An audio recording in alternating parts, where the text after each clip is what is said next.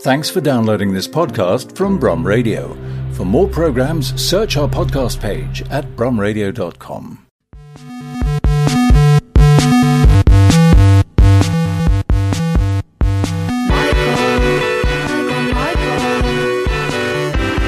Hello and welcome to the Brum Radio Book Show. We've had a bit of a summer break, and now we're back, and it's September, and the leaves are falling, and the nights are drawing in, and people are lighting fires. I'm painting a picture here, if you will. Yeah, a slightly inaccurate picture. Perfect reading time. Yes, it is. This is the time of year when we kind of turn off the telly, and we get our books out, and we cuddle up with a good book. And we've got plenty of stuff, and plenty of books, and plenty of things we'd like to talk to you about. By the way, I'm Mike Gale, and that other man was... Blake Woodham. We are the Brum Radio Book Show here on Brum Radio, and we're going to spend the next hour talking about things with pages. That's right, yes. You can... Also available in Kindle formats. So. Of course, yes. And don't forget that we want you to be as involved in the show as we are.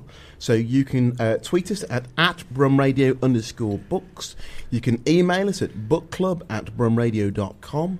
And we won't talk about phoning. We've done with that. But if you did want to, you certainly could do that on 01216 633 5534. And we have our producer, Andrew, here in the studio who will answer your call politely. Won't you, Andrew? Of course. That's it, very politely. Okay. So, as usual, we've got an absolutely bumper-packed show for you. We've got the Book of the Month with the stellar Matt Haig. I think about everybody in England is following you on Twitter. His book's been turned into a film. He's just like a one-man booking thing. He is a machine. He's a very eclectic writer. That's one of the things interesting about him. He writes children's books, non-fiction books, and sci-fi books, but also non-genre fiction. He's a very eclectic writer. We've also got Ian J Simpson. He's going to be talking about... he's going to be doing our blogspot feature, which will have a little bit of a sci-fi theme to kind of tie in with Matt's book, which I believe is about time travel. Is it? Or is it? We'll discuss that. Or is it? We'll discuss that. Have I spoilt it somewhat? We've also, as usual, we've got Stuart from Waterstones in the house. Hello. And Catherine O'Flynn as well. Hello. Oh, go on, Kath. Go on, Hello. Good. Sorry, It's been a tough summer for her. But Catherine will be reviewing her debut of the month, which is Flesh, Bone and Water, I believe. Is that right? Flesh and Bone and Water. Flesh and Bone and Water by... Luiza Sauma. Luiza Sauma. Oh, sounds interesting. And so, here we are. Oops, sorry about that, everyone. It's been a long time since I've been in the studio, and I forgot what all the buttons do.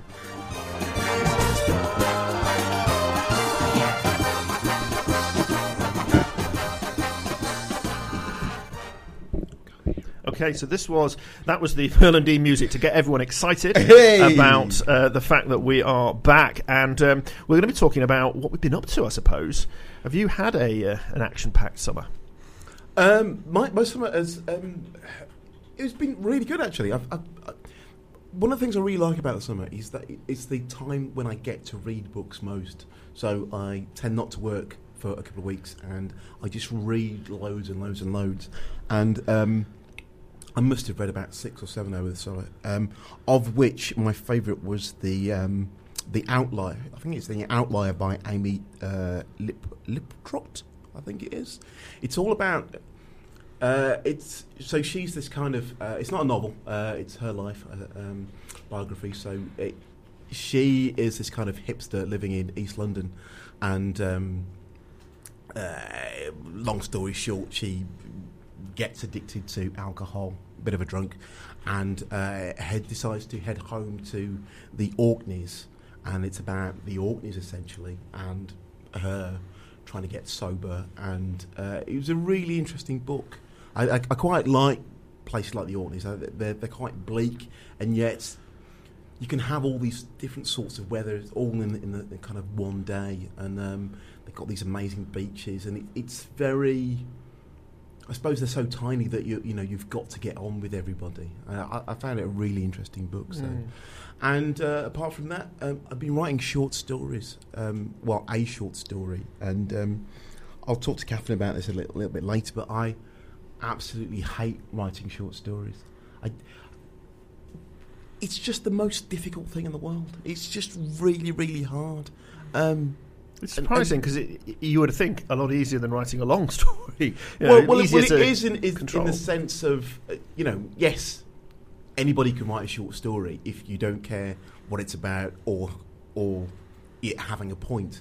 But if you care about either of those things, it's quite difficult, to actually have something that you want to say in a short space of time and not feel like you've wasted somebody's time by saying, "Oh, it was actually from the point of view of a beetle," or something like that. I don't know. So it's Kafka you're now slagging off. Yes, yeah. I'm just yeah.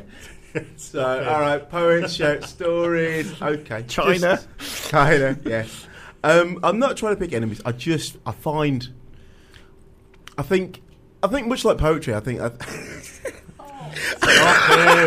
Stop him. I just think that the good ones are brilliant, and it's very hard to do a good one. It's a very different skill to writing a novel, isn't it? It's a very different.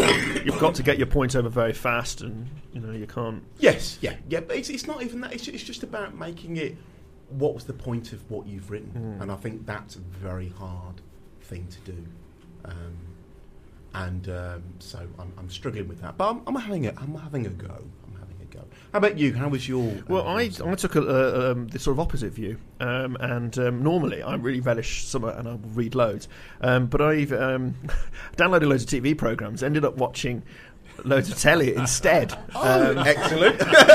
So we're redundant now. No, but it was quite weird because normally I would have I would look back at my summer and go, that's the big pile I've managed, and it's a small. I still read, of course, but not as much. But I did read the Underground Railroad, the Colson Whitehead book, which is mind-bending, really interesting. I would love to kind of talk to him about it, the thought process behind it, because it is really, it won the Arthur C. Clarke Sci Fi Award, and it's not sci-fi in any way as we know it. It is, if those of you that don't know, it's set during the period of slavery in the United States. The Underground Railroad existed in real life. It was a series of safe houses and people that helped escaped slaves get to the north and to freedom. And in this story, it is that story of an escaped slave called Cora. But the Underground Railroad is literally an underground train system so she comes out in different places, and it's an opportunity for her to then explore, for the author to explore the different states in America and the different kind of points of view of slavery as she kind of pops up in these different places, having got on this enormous train, which of course is bizarre, but it's utterly played straight as well. So it's only halfway through you have to keep reminding yourself there wasn't actually a secret tube network underneath the entirety of the US, or was there? So I really enjoyed that. Brilliant. Yeah, and also read, amongst other things, I read Little Deaths, the Emma Flint novel that Catherine reviewed as a debut, which I really enjoyed as well. Both of these books are real strong, interesting, sort of transgressive female main characters, which is something that we want to see more of, frankly. So yes, reading, but not as much as I would have liked. Fantastic. Okay. Sorry, everyone's looking at me slightly askance because I'm supposed to be pressing yet another button, but it's not quite ready yet. Apologies. Here we go.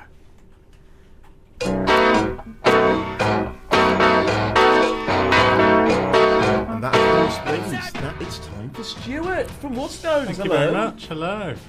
How are you in your new role? Just explain what your new role is. Oh gosh, okay. Well, I'm still heavily involved in the events at the store, which is our big thing. But I've also got an area training role. Oh right, so I've been travelling around the area a bit. Been to Shrewsbury. Oh right, okay. Are you teaching them how to be more like you? I think so. Yeah, I think that's what's needed in book selling. I like what you're doing here, but we need more beard. We need more beard, more poetry front. More poetry in the front, yeah, definitely. Yeah. Mike Gale at the back. Yeah, poetry and short stories. Absolutely. What have you been reading over this? Did you go away over the summer? Well, yes, I did. So I had a big important birthday in the summer. I'm not telling you which one. 30, right? Well, you can guess. 30. You can guess. And so I went to New York. I've never been to America even, let alone New York. But what a great place. What a great Sad place. time to go, though. Yeah, well, yes and no. Everyone in New York hates Donald Trump. So actually, it felt quite good. And, it felt a very tolerant place. It felt a very just safe. Yeah. Surprisingly safe place. And obviously so much going on. So really good. Did you buy any books or poetry while you were out there? I bought some books and poetry. What did you buy? Can you remember?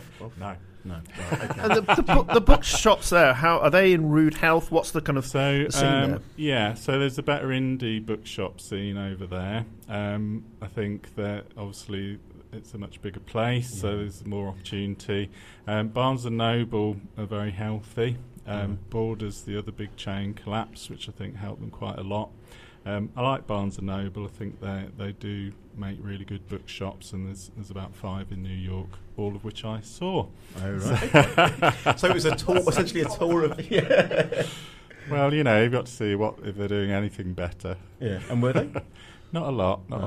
I liked the decor was quite oldie library, which surprised me, which I quite like. But I don't think they're as nice as we are. And did you have any favourite indies that you came across? I can't remember the name of the indie I found that I loved, but it was in Greenwich Village, quite near the cafe where Bob Dylan started. Oh, right. So okay. that was the kind of point of me being there. Well, I found this lovely indie shop there that was kind of, just everything you want it to be, really. It's small, but doing all the right things. I don't know how people do that. Yeah. It's a really difficult balancing act. Right, well, that was part one of what we did on our holidays. Sorry. Tell us what you've got going on in this shop. Well, so I'm glad we're on a bit of a sci-fi subject, because the two events, we obviously do events all the time. They're all on waterstones.com. But the two I've picked out to talk about, we've got 2 really good sci-fi authors coming this month. Peter V. Brett. I think a good syllable in between your 2 names is a good way to go in sci-fi. But he's a brilliant writer, and his new book, The Core's out, which is the 5th in the series. We're expecting he's coming to read, and I think that'll be great. And then also linking nicely into the train theme, we have Ben Aranovic's new books. All his books are set in London Underground, but in a very kind of weird London Underground that none of us recognise, full of ghosts and magic and all sorts of things. And seats on the trains. Well, yeah, imagine. And so his new book, The Further Station, carries on that series, and he's coming as well. And so when's that? Does a good show. So sorry, Peter V. Brett's on the 24th, and Ben Aranovich on the 26th.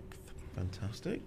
And you're also involved with the Birmingham Literature Festival, which is coming. Well, we are, and so that launches on the 6th of October and runs for only 10 days this time. Used to be a 13-day festival, and we're the official booksellers for that. So not only will we be at all the events selling the books for the authors, but a few of the events will actually be landing in our store. So really looking it's the forward to 20th that as well. anniversary. So it's 20 years since the festival began. This is true, yes. This year, and they've got some tie-up with Virgin Trains, because it's Virgin Trains' 20th year as well. Oh, is it the flash fiction thing? Yeah, well, there's something. I think Stuart McConey's travelled on trains and written some short stories about them, but that event is sold out, unfortunately.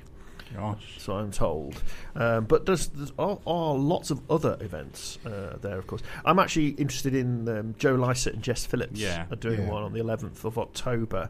I haven't read Jess Phillips's book, but my partner has, and says it's absolutely fantastic book about her life as an MP, and particularly about the particular trials of being a female MP. But some other interesting stuff. Now we talked about this off air. I've never heard of it before. A Dawn Kayak /Write event. This is where it's so you get there's also a dusk one for those of you that aren't early risers. You get up, do some kayaking, and then with an instructor. It's not just chucking you in the river, in the canal, and then you come back and there is a writing workshop. So I I'm think not it's quite quite a sure good what they're idea thinking. because you're seeing the city from a perspective that you just don't see it from, and I think workshops always work Perspective best. of being terrified of drowning. As someone who goes to a few workshops occasionally, they seem to work best when they kind of force you to see things differently. So I think it's a good idea. Yeah. I blame Alice Fowler. Yes, she's kicked off Birmingham by Waterway. So if you go to the BirminghamLiteratureFestival.org website, my kind of highlight from the Birmingham Literature Festival is Know Your Place Working Class Writing, which features our very own working class citizen here, Catherine O'Flynn. That's right. I've Citizen O'Flynn. I've seen your kitchen. It is the least working class kitchen I've ever seen. Quinoa coming out of every. we had to get out all the middle class accoutrements when I knew you were coming round. Like, someone from Harbin's visiting, quick! Hide the black pudding with spam. Get the avocados out. Get the coal out the back. So what is this event? There's a book coming out, an anthology.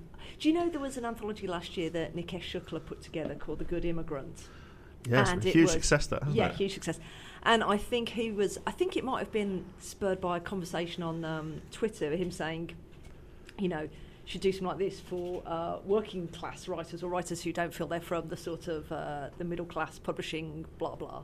And a guy called Nathan Connolly at I've completely forgot the name of the publishers now, but anyway, he picked up on this and started putting together this book, which, like The Good Immigrant, has been crowdfunded. And so it's writers who a collection of stories by writers who feel, I don't know, I'm not entirely sure how I feel about my class position. I'm not sure, but somehow I've ended up in there. So Know Your Place is the name of the collection, and this event has a few of us reading out our essays or stories. So can you give us a bit of a sneak peek of what it is you've got in there? Yeah, mine's about primary school pop music and sectarianism. Classic. Yeah, so it's a well-known combination. Yeah, I know it's well-trodden ground, but hopefully you're going to be putting a new spin on it. Yeah, so something to excite everyone there. Oh, that sounds fantastic. That does sound. Do they check your working class credentials at the door? Well, it's interesting, isn't it? Yeah. I'm not sure. I guess we'll all be sort of needling each other. It's like, so what did you used to call sweets? Yes. Yeah. What do you call your evening meal? That's it. Yeah.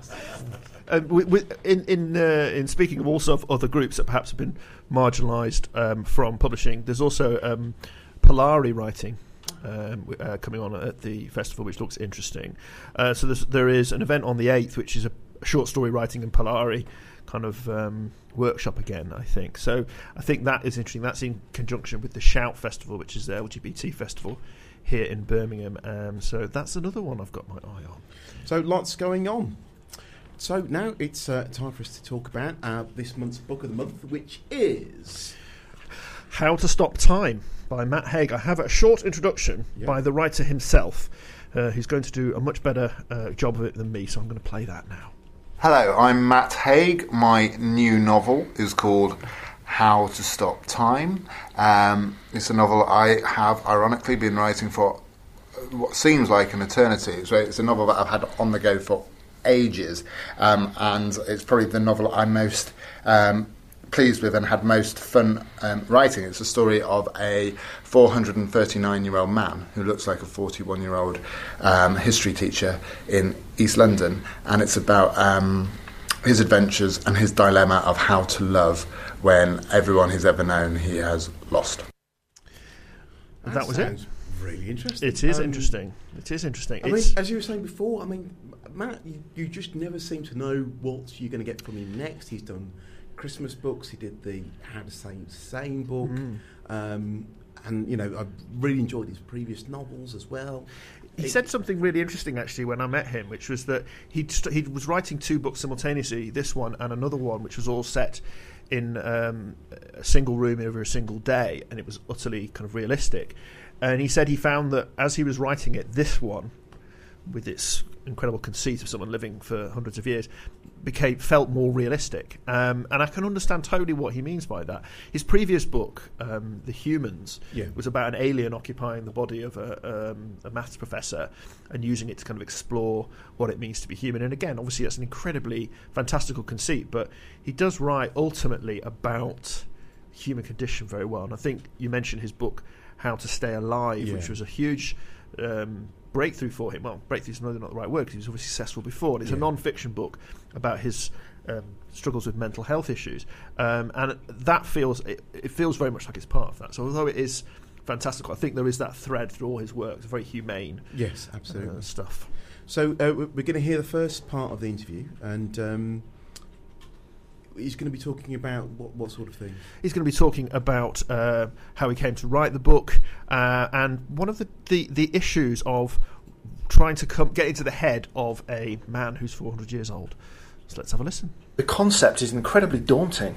The whole sweep of not the whole of human history, but the sweep of a long time. Did you have any concerns about embarking on such an undertaking? I had massive concerns because I'm a writer I'm not really a massive fan of research. I'm quite a lazy writer, to be honest, a lot of the time. And so to do a book that spans 5 centuries was very scary. I mean, I've always had various ideas of doing historical fiction, and I've been put off that just in one single period because of the amount of research involved. So this was sort of like researching 12 historical novels, because it's roughly about 12 different periods.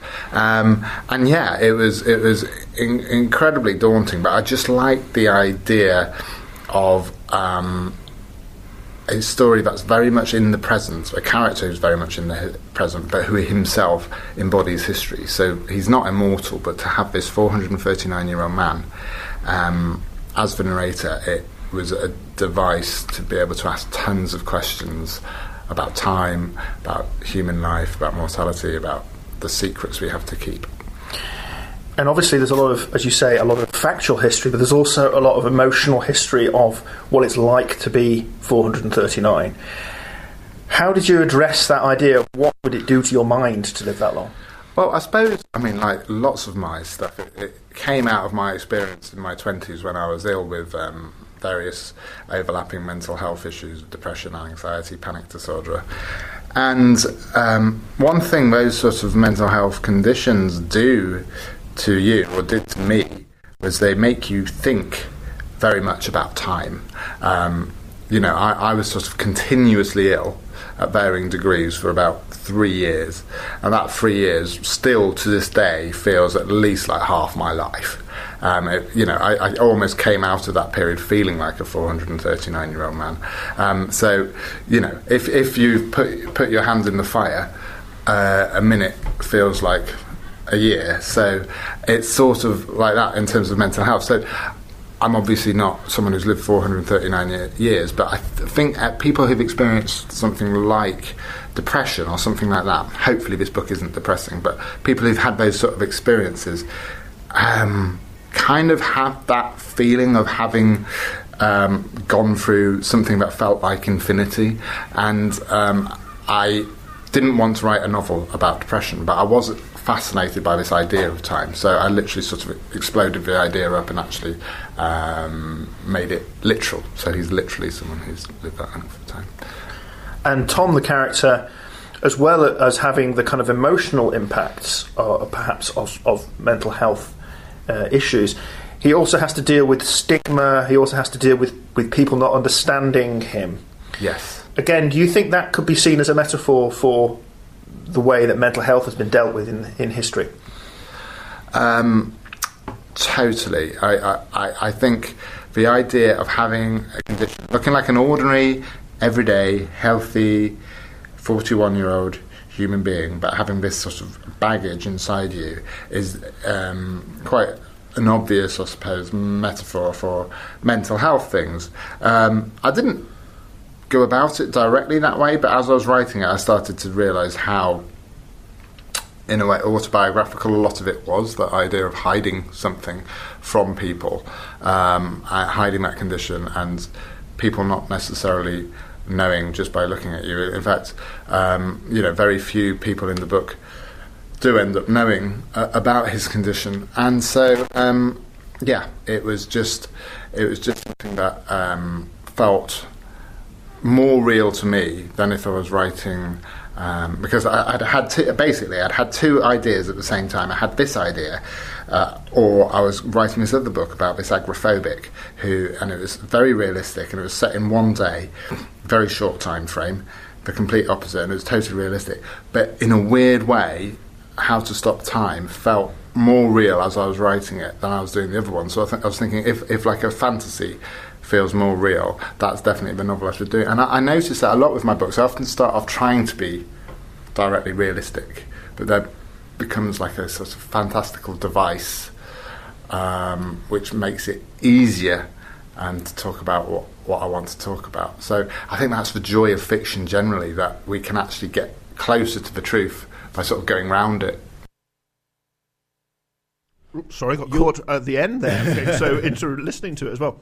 You're listening to the Brum Radio Book Show. That was the first part of our interview with Matt Haig. He's talking about his absolutely brilliant novel, How to Stop Time. We'd love to hear what you think of it. If you've read it, if you've read any of Matt's stuff, don't forget you can tweet us at BrumRadio_books or email us at bookclub@brumradio.com. Now, Blythe, time travel.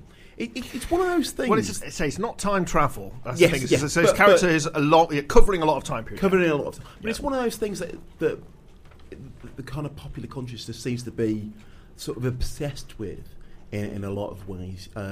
Whether it's through the eyes of vampires who are living for hundreds of years, or we have the time traveler's wife, and there were a slew of American series last year.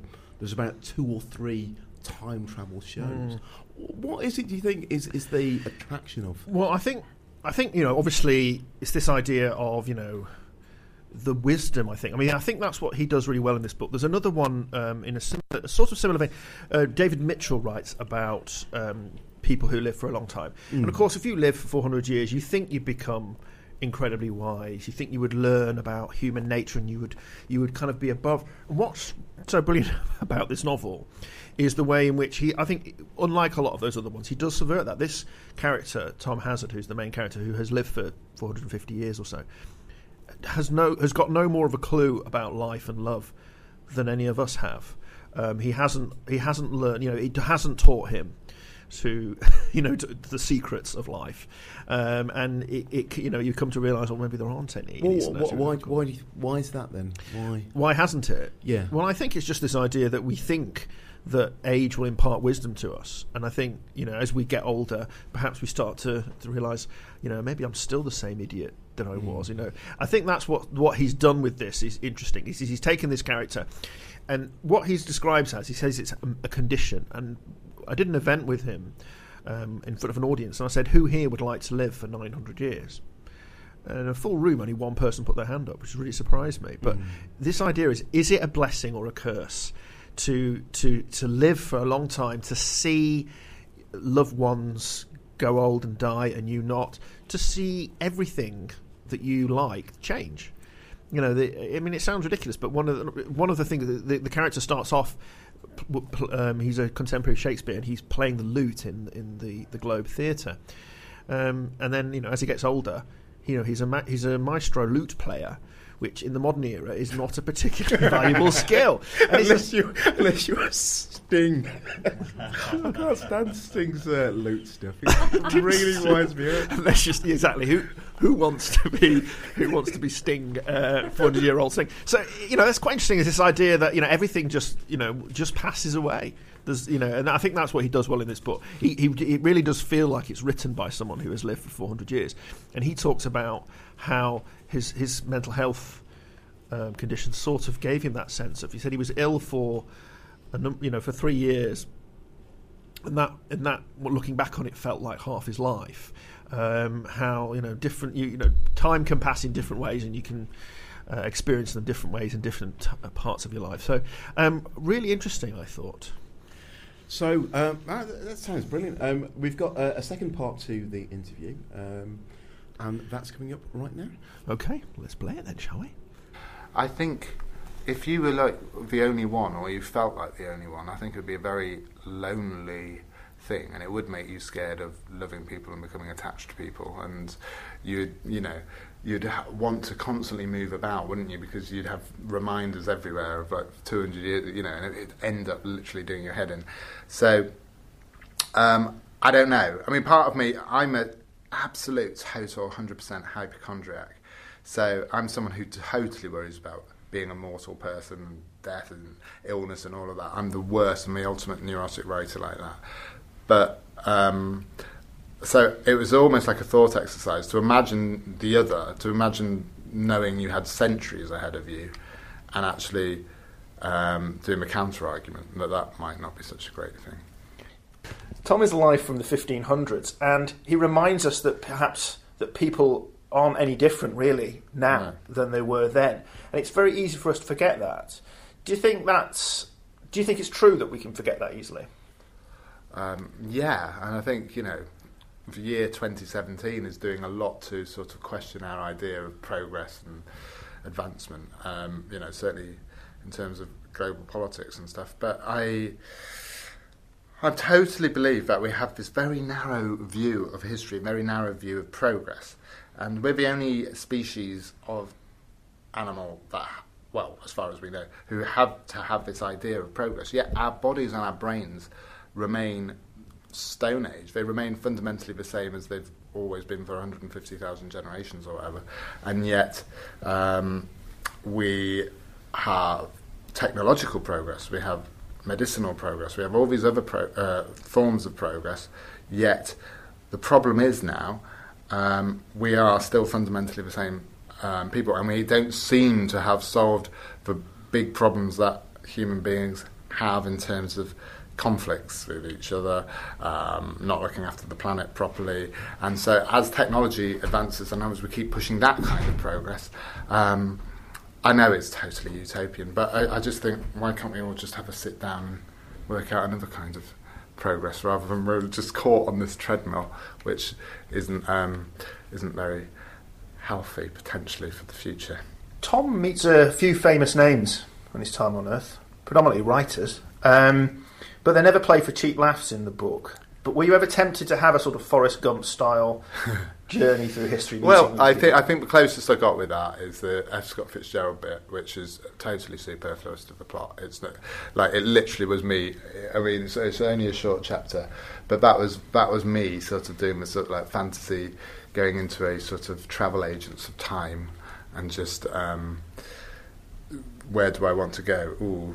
And I know many, many people have gone there before in fiction, but 1920s Paris would be somewhere I'd want to go because of the writers, because of the scene. So that stuff was just pure, total self-indulgence. The Shakespeare stuff was, I knew, I could hear so many voices of advice, imaginary voices, but I'm sure they would have been saying it to say, don't do that, don't write Shakespeare. It was like the ultimate thing they'd say in a creative writing course: don't write Shakespeare, because either it'll be very cheesy or it will be, it's Shakespeare. You can't have.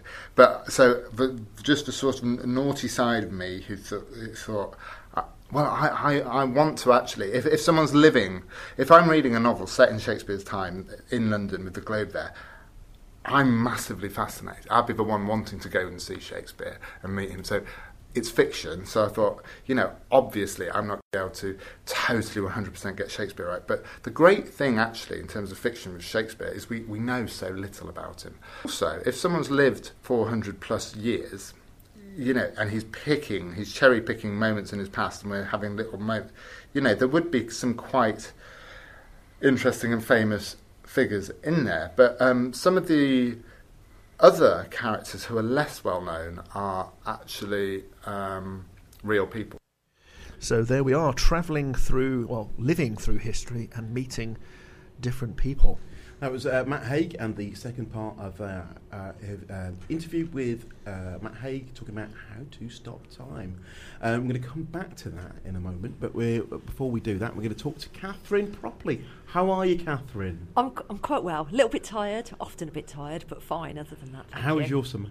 It was really nice. That is probably the most positive thing I've ever said on this show. It was really, I'm almost very sort of, struggling along. But no, it was a lovely summer. Yeah, I had a nice holiday, read some books, did nice things. How was it book-wise? What did you read? I read Swing Time, it was Zadie Smith's, which I really loved, and I read Magnus Mill's The Scheme for Full Employment, which I don't know if you've read much Magnus Mills. I've read a couple of his, yeah. Oh, I love him. I think he's great. I say I love him, I think he's great. I've actually read 3 of his books, but I still... They're quite short, though. They're short, and he's got just such a distinctive tone that I really warm to it. Another one of those kind of very much bracketed in the working class writers box as well, I think, isn't well, he's... he can never escape being referred to as, bus driver, Magnus Mills, So, I read that, and then I read the debut that I'm going to be talking about later, Luiza Sauma's book, which I guess now I've said it, that's actually only 3 novels, but that felt like quite a lot for... You're a busy person. Of course, now we're talking about How to Stop Time by Matt Haig. How do you feel you can stop time? I'm trying to work out where this is going to... Time. About time travel. Well, Mike, it's something I have been working on for some time, using some circuit boards. I'm not sure that I've read a great deal of time travel literature. I'm trying to think. I read loads and loads of Kurt Vonnegut, and I'm sure that some of his books involve time travel. It feels in fact, I'm afraid I've not read any Matt Haig apart from I started The Humans, and his tone does remind me a bit of Kurt Vonnegut, that kind of very humane sort of voice mixed with humour. But what interests me about him as well is that the fact that he turns his hand to so many different, like children's literature, adults literature, fiction, non-fiction. I think that's, I think he's fortunate to be able to do that. It's quite a skill to have as well, isn't it? Yeah. He's doing some musical stuff at the moment with one of Razorlight as well, and he is I think it's children's music, I'm not sure exactly, and he's also the book itself is being potentially made into a film, and he's playing the spoons. He is playing the spoons. Benedict Cumberbatch bought the rights to it prior to it even being completed as a novel. Oh right. Okay. So, and he's attached to play the character of Tom Hazard. Which kind of famous actor do you think would ever buy the rights to one of your books before it was finished? I'm trying to think. I'm trying to think of someone really rubbish who would buy it. Not yours, Mike, for me. Adam Woodyat. yeah, exactly. I'm not saying he's rubbish. Perfect example. Yeah. Adam Woodyat was so excited by the latest novel that he snapped it up. He wants to play a child detective, female child detective. A bit of a stretch of a role for him, but I'm sure he can manage it. Poor Adam. He's trying to pop it. Jim Yeah, just coming back to this thing about time travel though, as well as to stress he's not he's not this the time travel he has is his body, if you like, in the sense that we're all travelling through time. We were all born in 1970 whatever, or in Stuart's case 1980 whatever, and then we pass through, and that's what this guy does. He just lives. His time travel is living, and there's so much sadness in life, as we know. Imagine living for 900 years. Of course, it must be magnified. So there's a lot of little moments in this book where he just has his little observations. They don't always hit the mark, I will say, but they often do. These little observations, you think, Matt Haig, the writer, is obviously a wise observer of human life and sadness, and he does put pepper the book with them really well. And for you, I know I always ask this, but I think it's quite nice when there is a standout moment in the book. Was there one for you? Or? It's probably the relationship. There's the character essentially has the love of his life when he's before he realises he has this condition, and then he is not able to love again for hundreds of years. He finally opens up and he starts a relationship with one of the teachers. He's a history teacher at a school, and he starts a relationship with one of the other teachers there, and that is very sensitively drawn, I think. And there's a moment in there where she is trying to decide whether or not to commit to him, which works really well, I thought. Very enjoyable.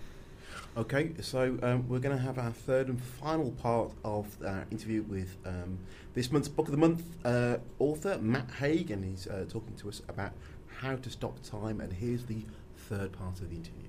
But what we do get from the book is a sense that although he lives for all this time, and it comes to the things that perhaps do stop time, which is love, he doesn't really learn a huge amount as he goes along. I mean, do you think that we get any better at this as we get older? No, and I think that's one of my things, and like also not just him, but each human society he's in as he's going, it's progressed in some ways, but it hasn't progressed in other ways, and there's still the same problems, and there's still the same, the scenes of street violence now and scenes of street violence now. We're still fundamentally the same flawed species, and he himself, he doesn't progress. There's actually a quote I always like. There's an interview with Charles Bukowski on YouTube that I've seen when he's a really old man and old writer, and he's saying that the thing he hates about being in his 70s is that everything feels like a repetition. It's very hard to get a new emotion. It's very, very hard to discover a new thing. So imagine living for centuries, how much familiarity there would be in the world, and to try and find something new and try and learn how to love life again when so many intense experiences in the past. So everything would feel like a cover version. It would be very hard to find newness in anything, and I'm kind of fascinated. I think that's possibly the old midlife crisis thing coming into a novel, but I'm fascinated by that idea of how to stay being fascinated and curious as we get older, how we discover new things, because obviously when you're a child everything's new, but then now the book is hopefully being made into a film. Yeah, hopefully that would be nice. Benedict Cumberbatch has bought the film rights. He wants to play Tom Hazard. He's attached to play him, and it's very early days because it's literally like 2 months ago this all happened, but they're looking for writers. And yes, I mean, I'm eternally pessimistic, so I don't like to imagine red carpets or anything like that. And I've also had other books with film rights sold when nothing's happened. The difference is here is an actor who's actually attached to play the role, and being the actor who he is, he gets people excited and interested, and people sit up and notice and stuff. So, yes, I'm feeling cautiously optimistic, as they say, but yeah, it's exciting. That was the third and final part of our interview with stellar author Matt Haig, and he was talking about how to stop time. I mean, that sounds absolutely amazing. So the answer, by the way, how to stop time is love.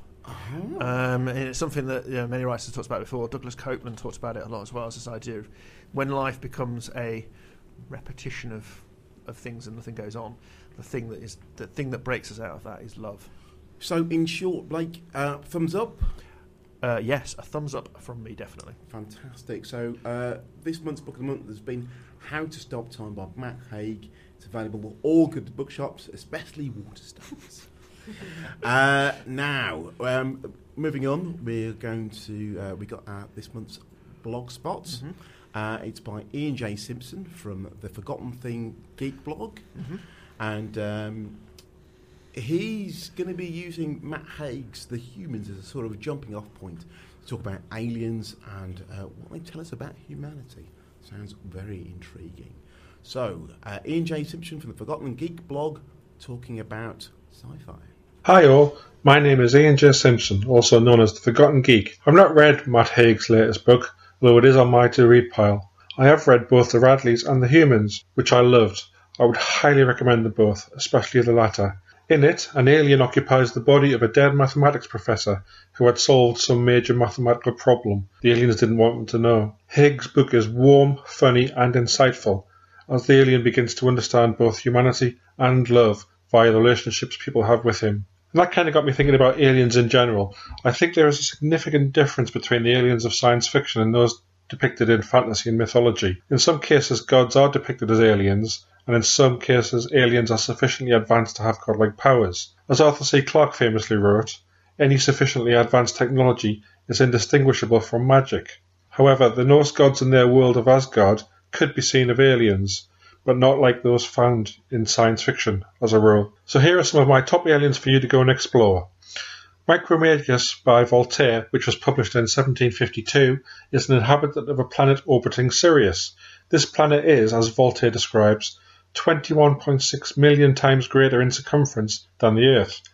This alien is, therefore, 24,000 paces from tip to toe, or about 20,000 feet tall. Voltaire, then, is describing something truly alien and something that had never been described before in fiction, but he also describes it with a degree of authenticity, using science. H.G. Wells and C.S. Lewis both tackled Martians much later on. Of course, they are the invading monsters analogous to the British colonialism in 1897's War of the Worlds by Wells, but in Lewis's Out of the Silent Planet, published in 1938, there are 3 single-purpose species. There are slender humanoid thinkers, creative, overstretched otters, and the insectile amphibious builders. Childhood's End, published in 1953 from the Great Arthur C. Clarke, is one of my favourite books in science fiction. It features benevolent aliens that have overseen human evolution. This is a terrific example of how science fiction examines our prejudices. The overseers in Clarke's work have the appearance of Satan, yet they are good. Michael Crichton might be best known for Jurassic Park, but I love his microscopic DNA-free crystalline invaders in 1969's The Andromeda Strain. But my favourite alien species of all time might just be the Pearson's Puppeteers from Larry Niven's The Ringworld series. They are 3-legged and 2-headed creatures, and the brain isn't even in the heads. It's quite interesting as Niven has created a whole biological, sociological and political history for these extraterrestrial oddities. Science fiction writers can tackle every aspect of human existence by writing about aliens, from invasion to being invaded, from examining the nature of consciousness to our own mortality, from racism and bigotry to an understanding of religious beliefs. I had to check out Mary Doria Russell's The Sparrow, Michelle Faber's Under the Skin, and Hideki Okafuro's Binti series if you want to explore these concepts further. For more on these and other science fiction and fantasy, check out my blog at The Forgotten Geek, and you can find me on Twitter at Ian J Simpson. Right, I'm off to find my copy of Haig's latest before the aliens really do get here. There we go, some interesting stuff about aliens, and very much ties into this theme that Matt Haig has of using these themes to tell us about what it means to be human. It's not just about little green men. Excellent. Thank you very much, Ian, for that, and hopefully we'll see you in another couple of episodes, maybe. And so, moving on, we've got our debut section. Oh yes, we're supposed to play some music for that, aren't we? Oh, you can do if you want. It's all going a little bit wrong today. I do apologise. Here we go. Do you remember the first time? That's cool. That means that Catherine's here again. Yeah, I just realised you shouldn't talk to me before that music, because I like the idea of, in the listeners' minds, the big sea of listeners out there, that as that music plays, they see me descending down a staircase, like people do on chat shows, you know, and we're sort of, I think it ruins that, if you will, yeah, that Catherine has just descended down some steps, or indeed parachuted straight into the studio. We said, how are you? You're going to tell us, what's your book this month? It's called Flesh and Bone and Water, which is one of those titles that has very few words but is incredibly hard to actually remember correctly. And it's by Luiza Sauma, I think is how you pronounce it, I'm not sure. And it is a book about a middle-aged man, a Brazilian, but he's living in London. And he's recently separated from his British wife, and his daughters are grown up, so he's kind of in a bit of a downward spiral. And he starts to receive letters from someone he knew in the past, who's called Luana, the daughter of his family's former live-in maid. And these letters, they're quite restrained, but they're clearly reproachful. And it's obvious that Luana has some unfinished business with Andre. And so obviously the book kind of takes him back in time to his life as a wealthy teenager living in Rio de Janeiro in the 1980s. His mother was killed in a car accident, and his father works as a busy plastic surgeon. And Andre spends his days on the beach with his sort of listless teenage friends. And the book gradually unpicks this shared history of Andre and Luana. And I think it's really compelling, evocative book, and it's really about loss and class and place, and there are always things I'm drawn to, me with my working class roots and everything. Obviously I was on the lookout for stuff like that. It's really, really great, vivid portrait of Rio in the 80s, or at least, I say that as if I know Rio. I mean, obviously, I hung out there a lot. Rio in the 90s. It's at least an incredibly vivid portrait of Rio for the wealthy and the white. It's always very clear that there is this other Rio, the Rio of Luana and her mother, of the poor and the black and the serving class. And Andre's loss of his mother and the loss of his youth and the loss of Luana gives the book this really lovely, aching kind of elegiac tone that I really liked. I read it sort of months ago now, but it's really stayed with me. I think it's got a really lovely sort of pulls you in. So anyway, the history between these two characters, this secret, is gradually revealed, and it comes as a shock to Andre, though probably not to the reader, because you possibly anticipate what this revelation is going to be. And I read a review criticising the book for this, saying it sort of failed to satisfy because the mystery wasn't really mysterious enough, and they sort of had guessed it. And this enraged me. You and me both. Because I just thought, well, if that's what you think makes a good book, being shocked or having the rug pulled out from underneath you, then you're going to get what you deserve, which is books that are all concept and no trousers. The very books Mike and I often discuss. The very books that I have tortured myself with these past few months. I read a couple of those over the summer. Still haven't, great first half. Yeah. And then just no ending. So we don't find out that Luana was a beetle at the end of it. No, she doesn't. No, Mike wouldn't like that. But no, I just think it's fine to anticipate, a twist in the plot, or not a twist, a sort of an element in the plot. That doesn't ruin the book. The book is about the characters and the way it's written, and it's totally satisfying. There is an obsession from readers. Yeah. To be fair, I think it's something that. It's that kind of trying to, we guessed that. Well, of course you've guessed it, because we've given you information to find it out. We're not, it's not even like we're trying to keep it away from you, because that's not what the book's about. Well, it shouldn't be, I don't think. And those books that try and do that, try and manipulate the reader in such a way that it's all smoke and mirrors and they're revealing things and sliding back doors at certain points, they often are really disappointing, because it's like, this is just a big sort of bag of tricks that hasn't got much substance to it. So I think this book is nothing like that at all. There is a secret in it. You may or may not work out what the secret is before you actually are told what the secret is, but that makes absolutely that has no detrimental impact on the book. So yeah, go and read it. I think it's people want to feel like they're clever and go, oh, I guess what it was straight away. Yeah, and you go, oh right, okay. Does that mean that you're a novelist then? Yeah. Is that what you're saying? Yeah, it's And is the book? Is it a translation? Is it a Portuguese? No. She's I think she grew up in Brazil but raised in London, so she's a graduate of writing at Goldsmiths College. So yeah, no, it's a British debut.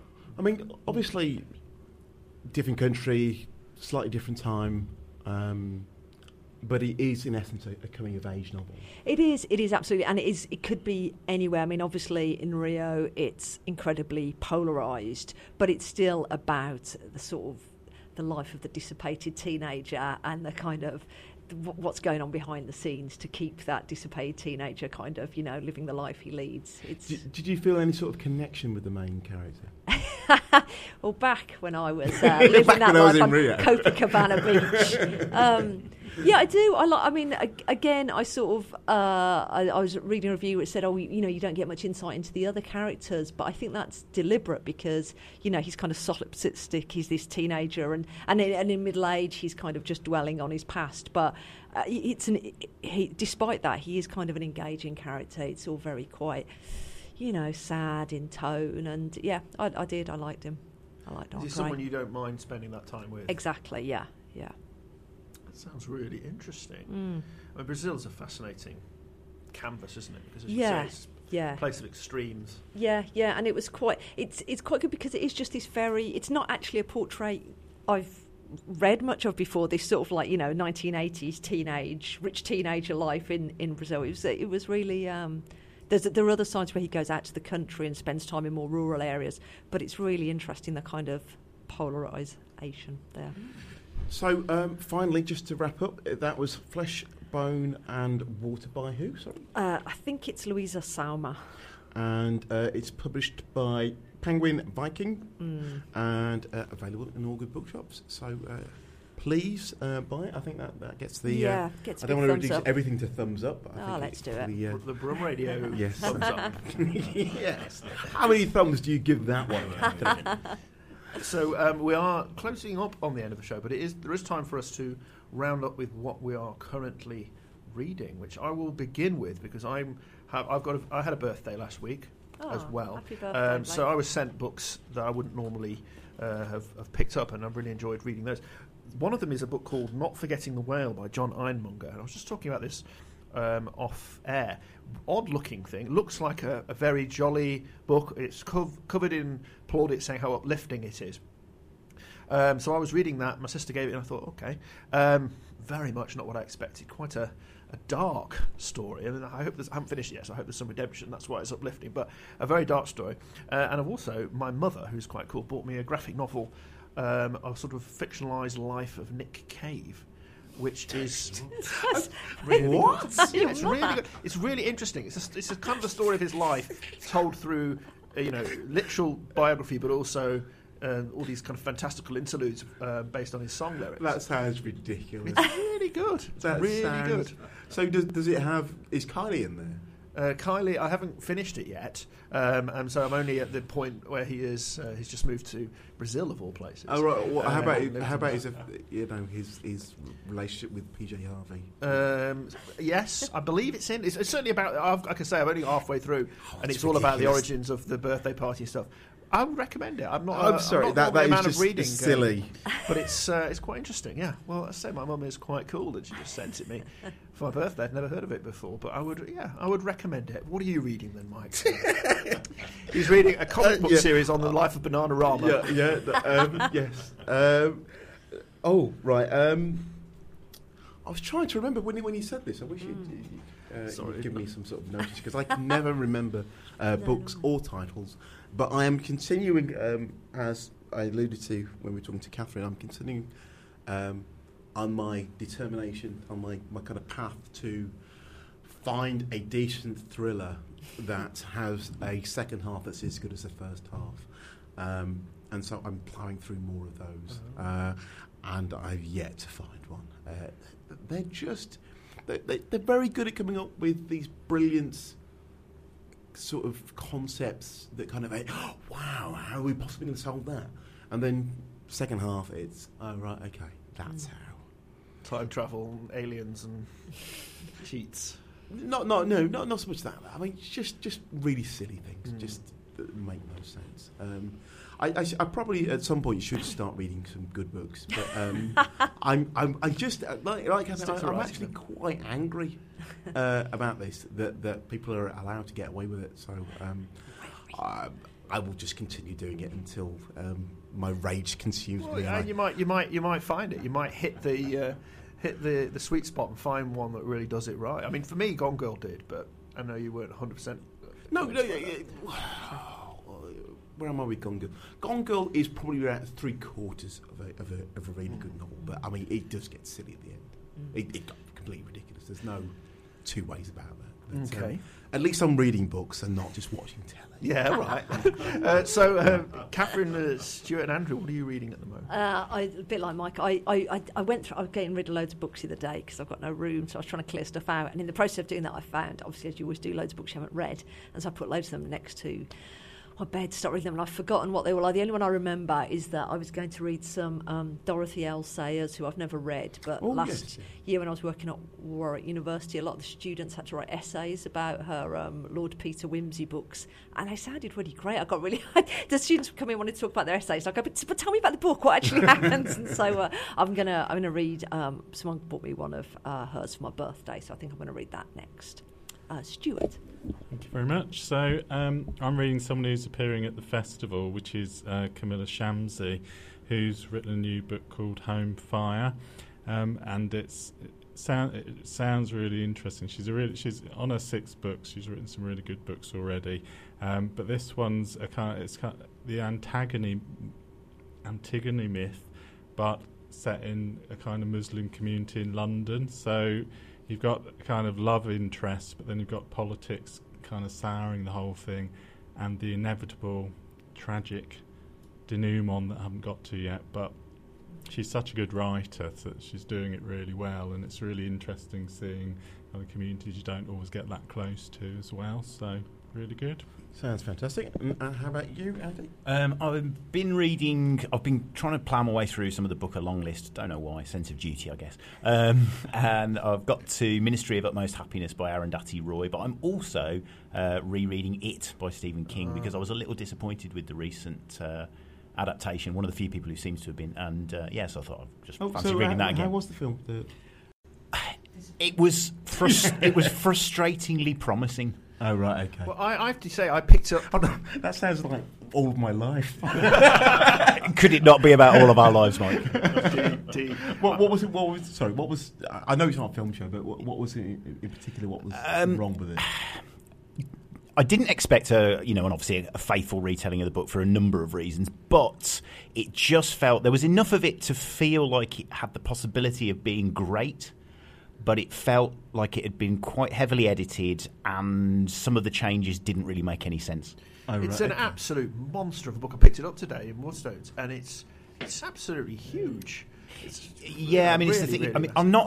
Don't get me wrong. I'm not some Stephen King aficionado. It's one of the few Stephen King books I've actually read. But there is just something really great about the book. It's a great yarn, and it's very easy to read, and you will whiz through it because of the style of his writing. Yeah.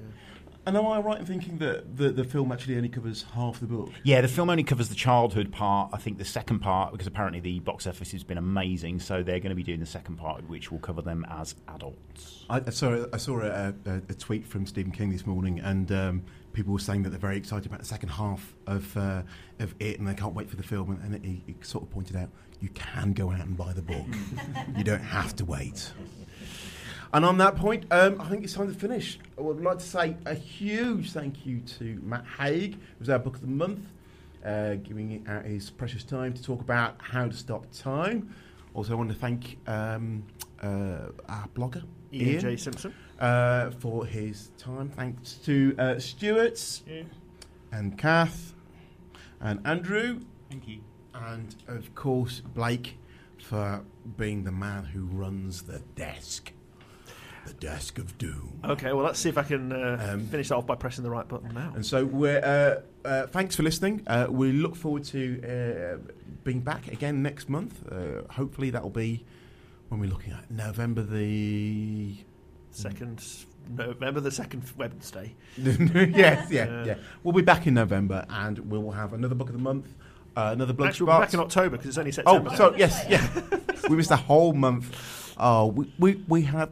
You can tell we've not done this for a while. We'll be back. Yeah, time travel. Anyway, it's been a great show. Thanks for listening. Take care.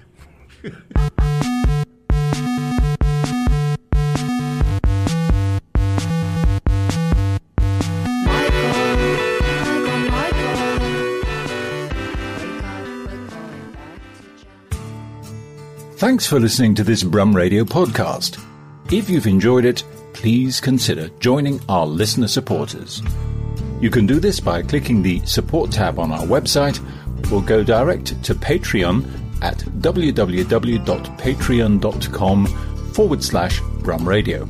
Brum Radio shows are streamed online at the Brum Radio Mixcloud page, and you can find more podcasts at brumradio.com.